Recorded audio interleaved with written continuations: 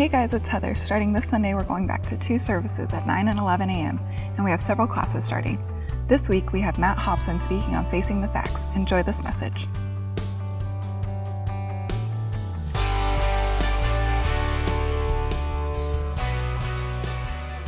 This month is the Hebraic month of Av, I told you about last week. And Av is the historical time where Israel was poised to go into the promised land. Now, they had a promised land. We have a land of promises. All right? They had a promised geographical land. We have a spiritual land of promises. And so, I believe we are poised, you and I, at our land of promises. And God has come around again to ask us, will you go in and will you possess these promises? Now, this word possess is interesting. It's a Hebrew word yashar, which means take, possess, but also dispossess. Some people wonder why you struggle with promises, because they're squatters. They're spiritual squatters sitting on your promises that don't belong to them. They're demonic entities that are trying to hold back what God wants to do in your life. But what you've got to realize is you've got all authority and power to go in and take your promises and walk in your inheritance. Now, why is that important? Why is it important that you possess your promise? Because we as a church will never possess our promise corporately until you possess your promise personally. What's our inheritance as a church? Psalm 2, it says, ask for the nations, and I'll give them to you as an inheritance. God has raised this church up to literally go to nations that are living under the oppressive works of darkness and preach the good news of the gospel and see nations light up with the good news of Christ and see them walk in their purpose and their destiny. But until each of us fulfill our walk, start walking in our personal inheritance of promises, and that's spiritual, financial, relational, health in every area, we corporately won't move totally into our promise. So the good news is we're on the verge. This is the month where you choose. God said, I've set before you life and death, blessing and curse. Therefore, choose life. So this is that month. Actually, we're so serious about it, we believe in fasting. And on the 9th of Av is when Israel, which is this Monday night, is when Israel decided not to go in the promised land and have lived under a curse for thousands of years with destructive things happening in these cycles of destruction because of disobedience. And this is the historical time to fast. And so, my Bible says something like this: this kind doesn't go out, but by prayer and fasting. And so we're going to fast Monday sundown, after a huge supper, till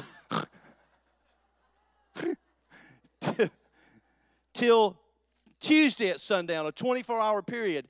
And what's interesting is there's going to be millions of people across the earth fasting on this day.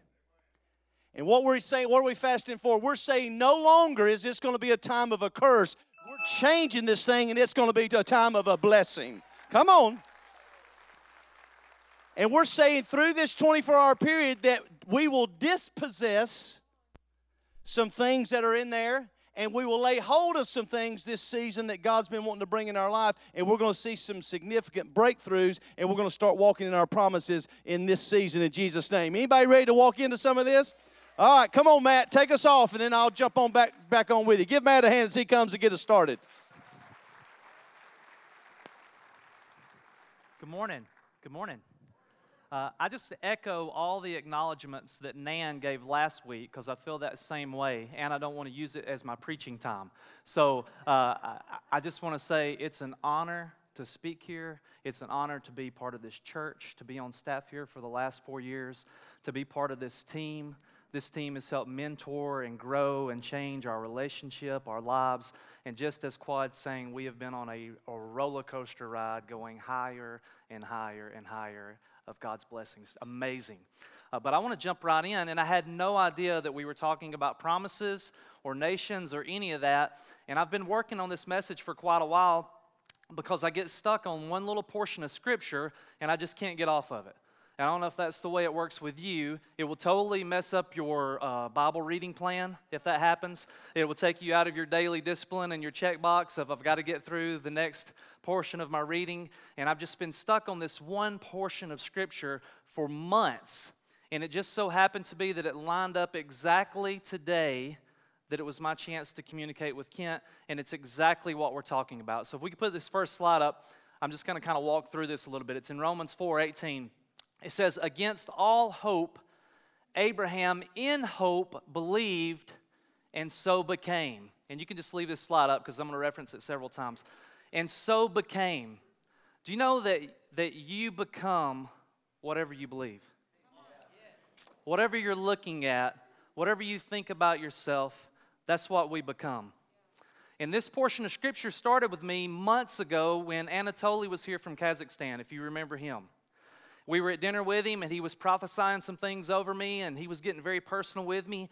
And then he just stopped, and then he said, Matthew, do you believe it? I said, well, I don't know. I mean, I've heard several people say those kind of things to me. I've seen a little bit of it manifest, but he said, no, do you believe it? So I don't know. I mean, you're saying it. He said, it doesn't matter. What matters is, do you believe it? And then he gave me this scripture. He said, because Abraham, against all hope, believed in hope, and so became the father of many nations. And we'll use another scripture later where it says, Abraham believed, and it was counted to him as righteousness. And so it's what we believe is what we become. So let's work through this scripture, and then I'm going to jump right in. Against all hope, Abraham in hope believed, and so became the father of many nations, just as it had been said to him, so shall your offspring be. Without weakening in his faith, he what? Faced the fact that his body was as good as dead since he was about 100 years old, and that Sarah's womb was also dead. Yet he did not waver through unbelief regarding the promise of God, but was strengthened in his faith and gave glory to God, being fully persuaded that God had the power to do what he had promised. This is why it was credited to him as righteousness. You can just leave that right there. Face the facts. If you had to have a title for my message, that's what it's going to be today. Because if I've learned anything walking through this scripture with Abraham, it's that he faced the facts. And if we just face the facts, if we just take it at face value, Abraham appears to be a hero. He is a hero, but of just untouchable faith. How can you be this kind of man without weakening in faith, never wavering in unbelief, strengthening? What an example. That's what I want to be like, right? You just take it as face value. But if we face the facts, facts are not always our friends, as people say. You know, you've heard that, facts are your friends. Are they? Because I've been just overwhelmed lately with fake news headlines. And I'm not talking political, so you don't have to email me. I'm just talking fake news headlines from some satire sites. I saw one the other day where it said, Elevation Church installs water slide for baptismal pit. Numbers are skyrocketing this summer. And just yesterday I saw one that said, Stephen Furtick, the pastor at Elevation, signs $110 million 10-year deal to start preaching at Joel Osteen's church. They were glad to get him during the off season. Now, these are just satire sites, and they're just having some fun. But while we were on vacation, I was seeing Amber Alerts, transplants, kids in hospitals, just fake news. And I started researching it, and I looked, and I read an article from the owner of Facebook that said the most comments, likes, shares of anything that they have is fake news articles. So if you just look at the headlines, headlines can be deceiving because most of the time people only tell you in the headlines what they want you to know. They don't tell you the backstory. So I feel like Paul is giving us the headlines here of, hey, this is Abraham without weakening his faith, never wavering through unbelief, strengthened in giving glory to God. This is just the headlines.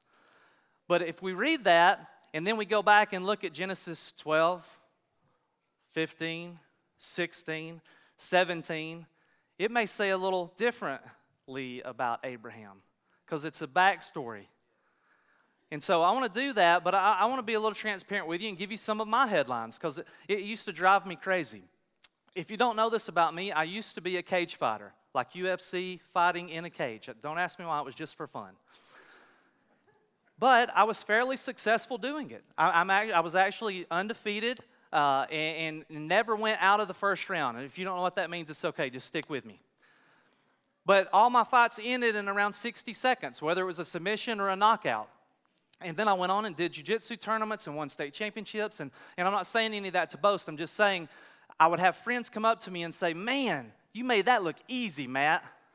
Or they would tell Holly, wow, we drove all the way to Mississippi for 40 seconds of a fight. Matt made that look easy. See, that was just the headlines. What they didn't see is the years I spent getting up at 4:30 in the morning, having my nose broken, having my shoulders separated, having my toes broken, my fingers broken, of all the work that put into that 40 seconds of a fight. And so if we just look at Romans 4, we just see the headlines, but I want us to take us through a little bit of the backstory and show you all the stuff that Abraham went through. And to be completely transparent with you, it even happens now here at this church. People will come up and say, Matt, you and Holly have such a godly marriage. How in the world did you do it? We've been married 16 years, and yes, I agree we have a godly marriage, but that's the headlines. What you don't see is all the broken relationships, all the consequences of our sins that our children are even still having to deal with.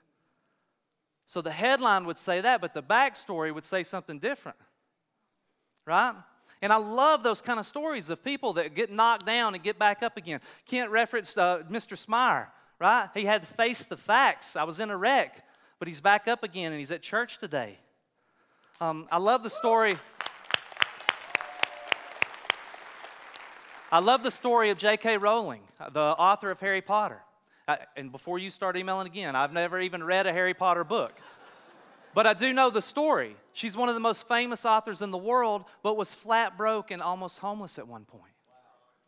So if you just take it from the headlines. So I want to quickly walk us through some of Genesis, get you to keep with me here, keep moving. We're going to go really quickly. And I'm going to paraphrase for you. So go back, check it out for yourself. But I want to start in Genesis 12, because this is where God shows up, and as Kent was talking about the promise, calls Abraham. Hey, he's 75 years old. Abraham, I want to bless you. I want to make you the father of many nations. I need you to get up, take all your stuff, and go. Right? How about that? I love when God does that. All right, I know exactly what I'm supposed to do, God. Come on, staff at Word Alive. I can do it. Right? But then 10 verses later, we see Abraham, the man never weakening in his faith, never wavering in unbelief, gets his first bad report. Hey, there's a famine in the land. I've got to go. So they take out. As they get there, he realizes, wow, I got my wife with me, and you kind of hot, girl, and they're going to want to take you and maybe kill me and bring you back in the castle and play Scrabble or whatever they want to do with you. And so I need you to do what any hero of the faith would do. I want to lie and tell them that you're my sister. And so he lies and says, hey, this is my sister, and causes a whole bunch of mess. Because we've never done that, right? We've never been in a bad situation. We've never been in a tough spot. And we've never reacted like this hero of the faith and had to lie. Because that would be a story. See, most people want the glory. They don't want to go through the story. So Abraham picks up again, only making it about 10 verses before this monster hero of the faith has his first little glitch. And again, he was 75 years old. Some time passed, like all of us. And Abraham is still not seeing these promises that God made him fulfill. Where's my first male child? Where's all these descendants? What is all this happening? And we get it around Genesis 15. God shows up on the scene and he says, Abraham, I am your shield and your very great reward. And Abraham starts arguing with him before he ever tells him what he wants. God, I don't see what you said. And so God, because, this is his boy, right? This is his boy. In Genesis 12, when he called him, he said, Abraham, I'm going to bless you. And I'm going to bless you so much, those that know you will be blessed. And those that curse you will be cursed. How about that? That's how blessed Abraham was. Touch your neighbor and say, hey, I'm blessed. I'm a son of Abraham. And he had many sons. And Father Abraham, right? So he shows up because he can't let Abraham go long with his hopes down in the drains. So he shows up and he takes his boy outside. Because how about sometimes you got to get your eyes off what you don't have. And you got to see what God said to you. So he takes him outside and he says, Abraham, I need you to look up and start counting these stars. 1, 2, 3, 4, 5, 6, 7. Okay, you get it? All these will be your descendants. But God, I don't see it. All these will be your descendants. So Abraham goes about his business. Some more time passes. Again, right, it's about 11 years now. Still no child. And his wife's getting a little upset. Sarai's like, Abraham, what's going on? God said this was going to happen. You know, and we've been doing things right, and you even went to the doctor, and you got them little pills, and I just don't see anything happening. Right? And so Abraham, not like any of us would do, takes matters into his own hands. And Sarai says, hey, if this is not working out with us, why don't you go sleep with our slave? And we'll have a child through her. And I can just picture Abraham saying, you know, I don't want to cause any problems here, but I'm a team player. And if you really need this to happen, I'll be willing to do whatever, for the team, I'll take one. So Abraham goes, sleeps with the slave, and sure enough, they have a baby. Because again, none of us have ever done that, right? We've never had God tell us something, and then instead of waiting on His timing, we've never taken it in our own hands. We've never been in that broken relationship. We've never taken that job we probably shouldn't have. We've never made those decisions we probably shouldn't have. We've never opened our mouth when we probably should have kept it closed. Because we're not this great hero of faith who's without weakening, who did not waver, who was strengthened, giving glory to God. And so we fast forward a long time now. Abraham's about 100 years old. Sarah's about 99. God shows up again in Genesis 17, and it's a big moment. It's a turning point because in Genesis 17, there's a name change. Anytime there's a name change, it means an identity change.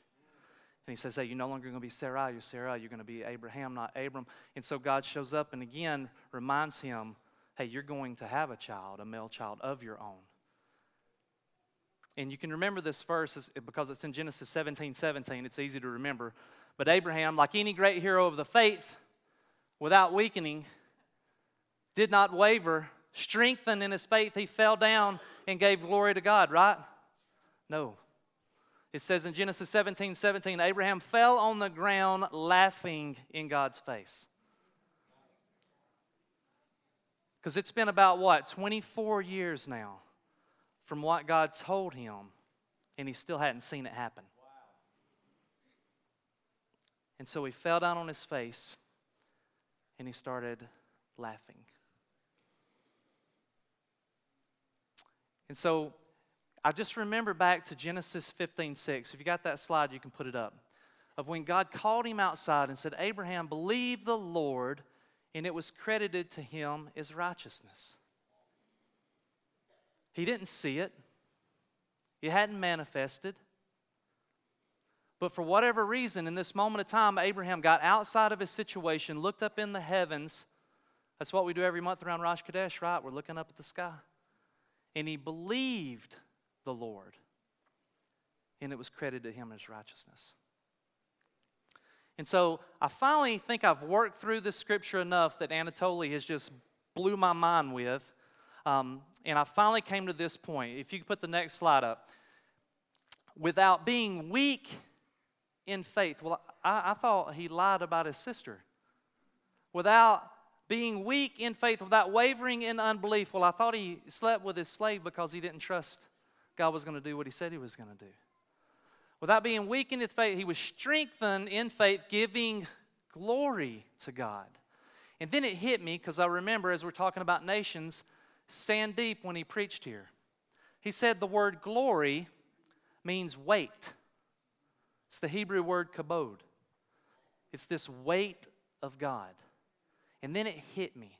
How could this man, how could this hero of faith go through all of these things? Because these are facts. And still have this kind of faith that he ends up in the Hero Hall of Fame. And then I realized that it keeps this word weight keep hitting me. You know, the word glory or weight or kabod is mentioned over 376 times in the Bible. And God finally showed it to me. We've got to have resistance. We've got to have a weight. We've got to have something to push into to help us grow. Nothing grows without resistance. Not a muscle, not a marriage, not a dream. Nothing in our life grows without resistance, without a weight. So could it be that all of these things Abraham was going through was just his process of God using his glory to grow him? Because if you start looking at that in your own life, then you start to think, wow, could God all of these years been using his glory to grow me? And so the verse, against all hope, Abraham believed in hope, the very first verse we started with, that I kind of got stuck on, and I want to end with that, but I want to give you an example because I just couldn't wrap my head around it. How do you hope against hope? That makes no sense. I actually wanted to call the message that and realized it just makes no sense. Because how do you hope against hope? And I need some helpers. Anthony, will you come up here with me? Tyrone, will you come up real quick? And Daphne, could you come help me too? Just stand right there.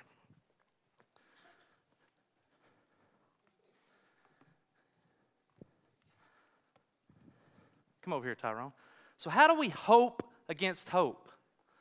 Because Abraham had factual things happening. He lied. He took matters in his own hands. Not everything that it's okay to face the facts. How about that? So these are our facts. This is how we hope against hope. So what about facing the fact of fear? So God, I just went to the doctor and this is a big fear, by the way. God, I just went to the doctor and I got a bad report. He said I might have cancer. See, that's a fact. I went to the doctor. That's a bad report. So how do you hope against hope? Well, hope against hope is seeing the facts that are before you, but believing the God that is in you. So the fact is, wow, I went to the doctor. I got a bad report. I might have cancer. Hope against hope is, by his stripes you've been healed. Hope against hope is, I had a broken marriage. I don't have a relationship with my son or daughter anymore. That's a fact. What do I do? Hope against hope is, I face that fact, but God says, I will restore all the enemy has taken.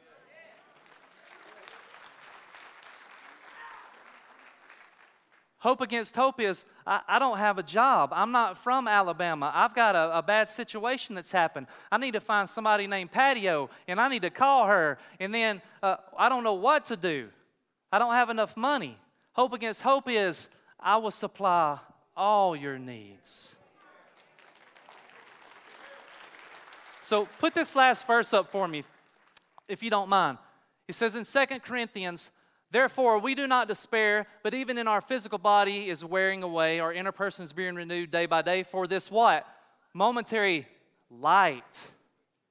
Not weight. This momentary light suffering. Again, it's back to that. My fears are in front of me. My failures are behind me. My feelings are all inside of me. But there's a God that's for me. Right? This momentary light suffering is producing for us what? An eternal weight of glory, far beyond all comparison, because we're not looking at what can be seen, but what cannot be seen. See, I'm not looking at, I can face the facts, but I'm not looking at those.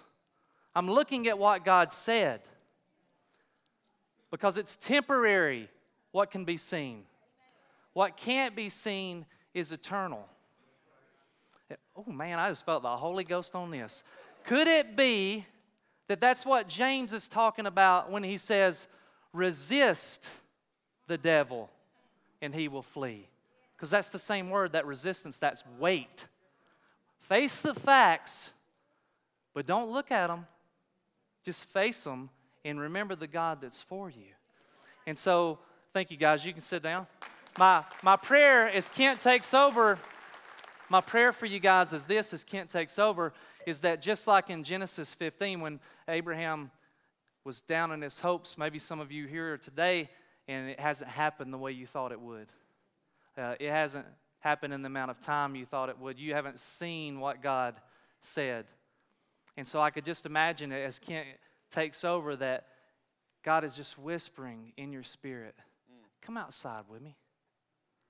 Let me remind you of what I said to you. Amen. Thanks, Matt. Let me just quickly say, I too was a cage fighter. No. I was not a cage fighter. But this is God talking to us, because every conversation I'm having in my life, in my friends and family, everybody's talking about the same thing. Cy sat on my porch 2 nights ago and talked about the promises changing us. And he said, could it be that it's in this season, it's not necessarily our spiritual disciplines that are changing us, but it's the power of the promise that's changing us. And so when Matt was sharing this word, I got to thinking, why did Abraham struggle? How does God change our lives? He does it with a promise. Because what he'll do is he'll give you a promise, and then he will allow you to struggle through all our struggles, trying to make it happen in our own strength, the struggle of endurance, the struggle of waiting, the power of disappointment, the pain of it not happening when we thought it was, the pain of it not being in the shape or form we thought it was going to be in. And what happens in the process is it's not just about inheriting the promise, it's actually about the promise changing us on the way to receiving the promise. So look at this scripture. Grace and peace be multiplied to you in the knowledge of God and of Jesus, as His divine power has given us all things that pertain to life and godliness, through the knowledge of Him who called us by glory and virtue, by which have been given us exceeding great and precious, exceedingly great and precious, that through these you might be partakers of the divine nature, having escaped the corruption that is in the world through lust. So what does God do? God gives Abraham a promise and lets him struggle for 25 years until he sees it fulfilled. You say, why in the world would God do that? Because what happened in that time of struggle is not only did he inherit the promise, but he inherited the nature of the promiser.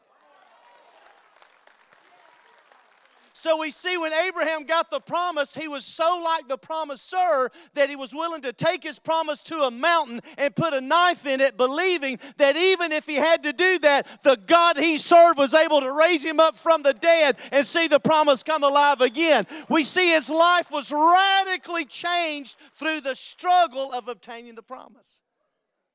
And so the good news for us today is, just because you're struggling doesn't mean the promise isn't true. Don't put a period where God put a comma. Weeping may endure for the night, but joy is coming in the morning. It's the weeping in the night that prepares you for the promise that's coming in the morning. Because normally the promise is bigger and better with more responsibility that comes with it than we're able to take. So God has to let us go through the struggle so the promise is actually preparing us to be able to carry the promise when we get it. Hang on a minute. Kip, that's just good preaching right there. Hey. Let me quickly give you the definition of a promise. So the process of the promise. What's powerful is the promise itself is the power that's working. What is a promise? It's a legally binding declaration that gives the person whom it is made a right to expect or claim the performance or forbearance of the specified act.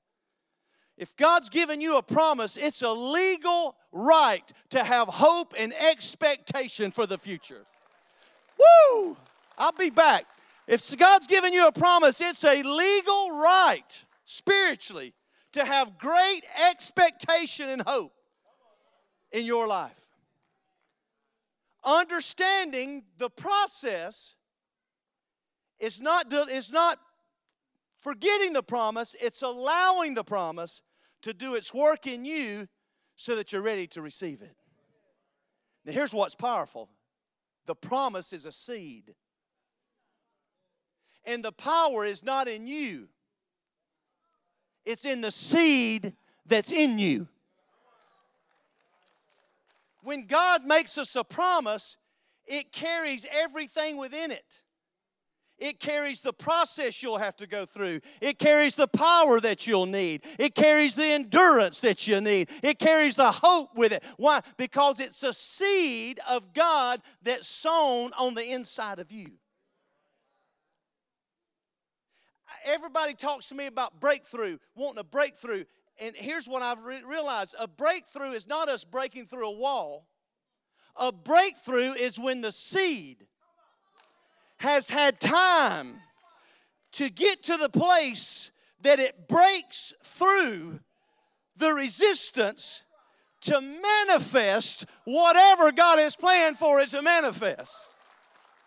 So when we say we're after a breakthrough, that ain't my prayer that's bringing it. That ain't my faith that's bringing it. The only faith I have is in the seed that's been sown on the inside of me, that seed has the power to take me through whatever I got to go through and change me in the process. And I believe I've got a prophetic picture for you. I'm not a cage fighter. But I do mess with horses. And I deal with a lot of horse poop. Anybody knows horses? You deal with a lot of poop. It's a big part of the job. So I'm constantly, as a pastor and as a horseman, dealing with a lot of poop. But anyway, let me show you a picture. You see that? That is a 6-foot pile of poop where all that green stuff is.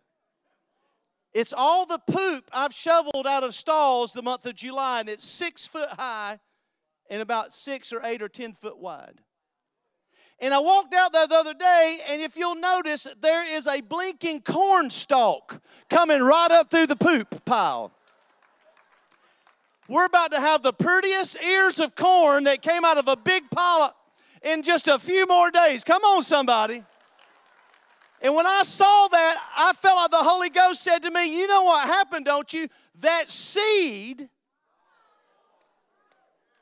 that went through the horse, when he ate the corn feed I gave him, pooped it out on the other end, and somehow in the midst of all that poop, now a healthy corn stalk is coming up through it, about to bear the...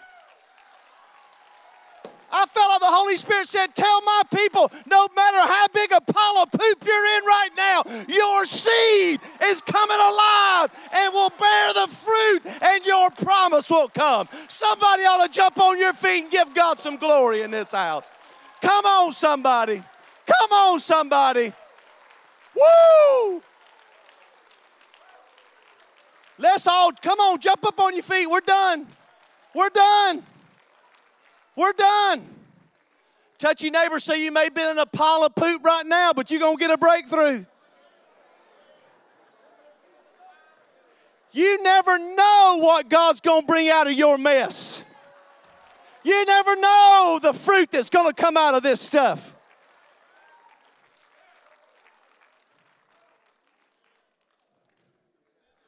All poop does is fertilize it. All this resistance does and this negative thing, it's not destroying your seed, it's fertilizing your seed. all these disappointments, all these painful delusions, all these trials that you've been going through, they're not destroying your seed, they're fertilizing your seed. And the promise of God, my Bible says God is not a man that he should lie, nor the Son of Man that he should repent. If he has said it, he will do it. If he has spoken it, he will make it good. And so we're just saying now, under the anointing of the Holy Ghost, that we say, thank you, God, for the struggle. Thank you, God, for the resistance. Thank you, God, for the fertilizer. Because we know the seed of destiny will eventually break through the husk of iniquity. And the promise of God will be a reality in our life. So, Father, we say now, let promises come back alive again. Let dreams be born again today. Let those promises that you spoke even years ago in people's lives realize that you're just using that promise to make us more like the promisor in this season. We're taking on the divine nature of God even as we're struggling to obtain the promise. But I thank you, God, that there's coming a time when the promise shall be fulfilled. And so, Father, we thank you for that today. We thank you that the promise is sure. We thank you that you're taking us from glory to glory to glory. Lord, we thank you that this is a season now that you're bringing us back around to say, I've set before you life and death, blessing and curse, therefore choose life. We choose to believe. Whose report are you going to believe? That's what this month is about.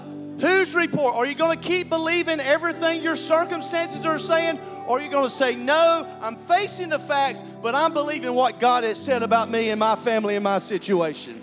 And we say the seed of purpose and the seed of destiny is going to take us through and see the promises fulfilled in this season. Father, I'm reminded you said all your promises are yes and amen. That means yes, it's going to happen, and yes, it's going to be done. So, Father, I thank you for discouragement being moved far away from your people today. I thank you, Lord, that hope is filling our hearts afresh today, and we believe what you have promised, you're going to fulfill it, and we trust that the season we've been in preparation has just prepared us for the promise to come. I heard an old song by Jimmy Swaggart this morning. There's a promise coming down that dusty road. And I'm telling you, there is a promise coming down somebody's dusty road that you've been on. And in this season, we're going to see the fulfillment of it in Jesus' name. And everybody in agreement shouted amen. Blessed coming in. Now you're blessed going out. Go inherit the promises in Jesus' name. We love you. Be blessed.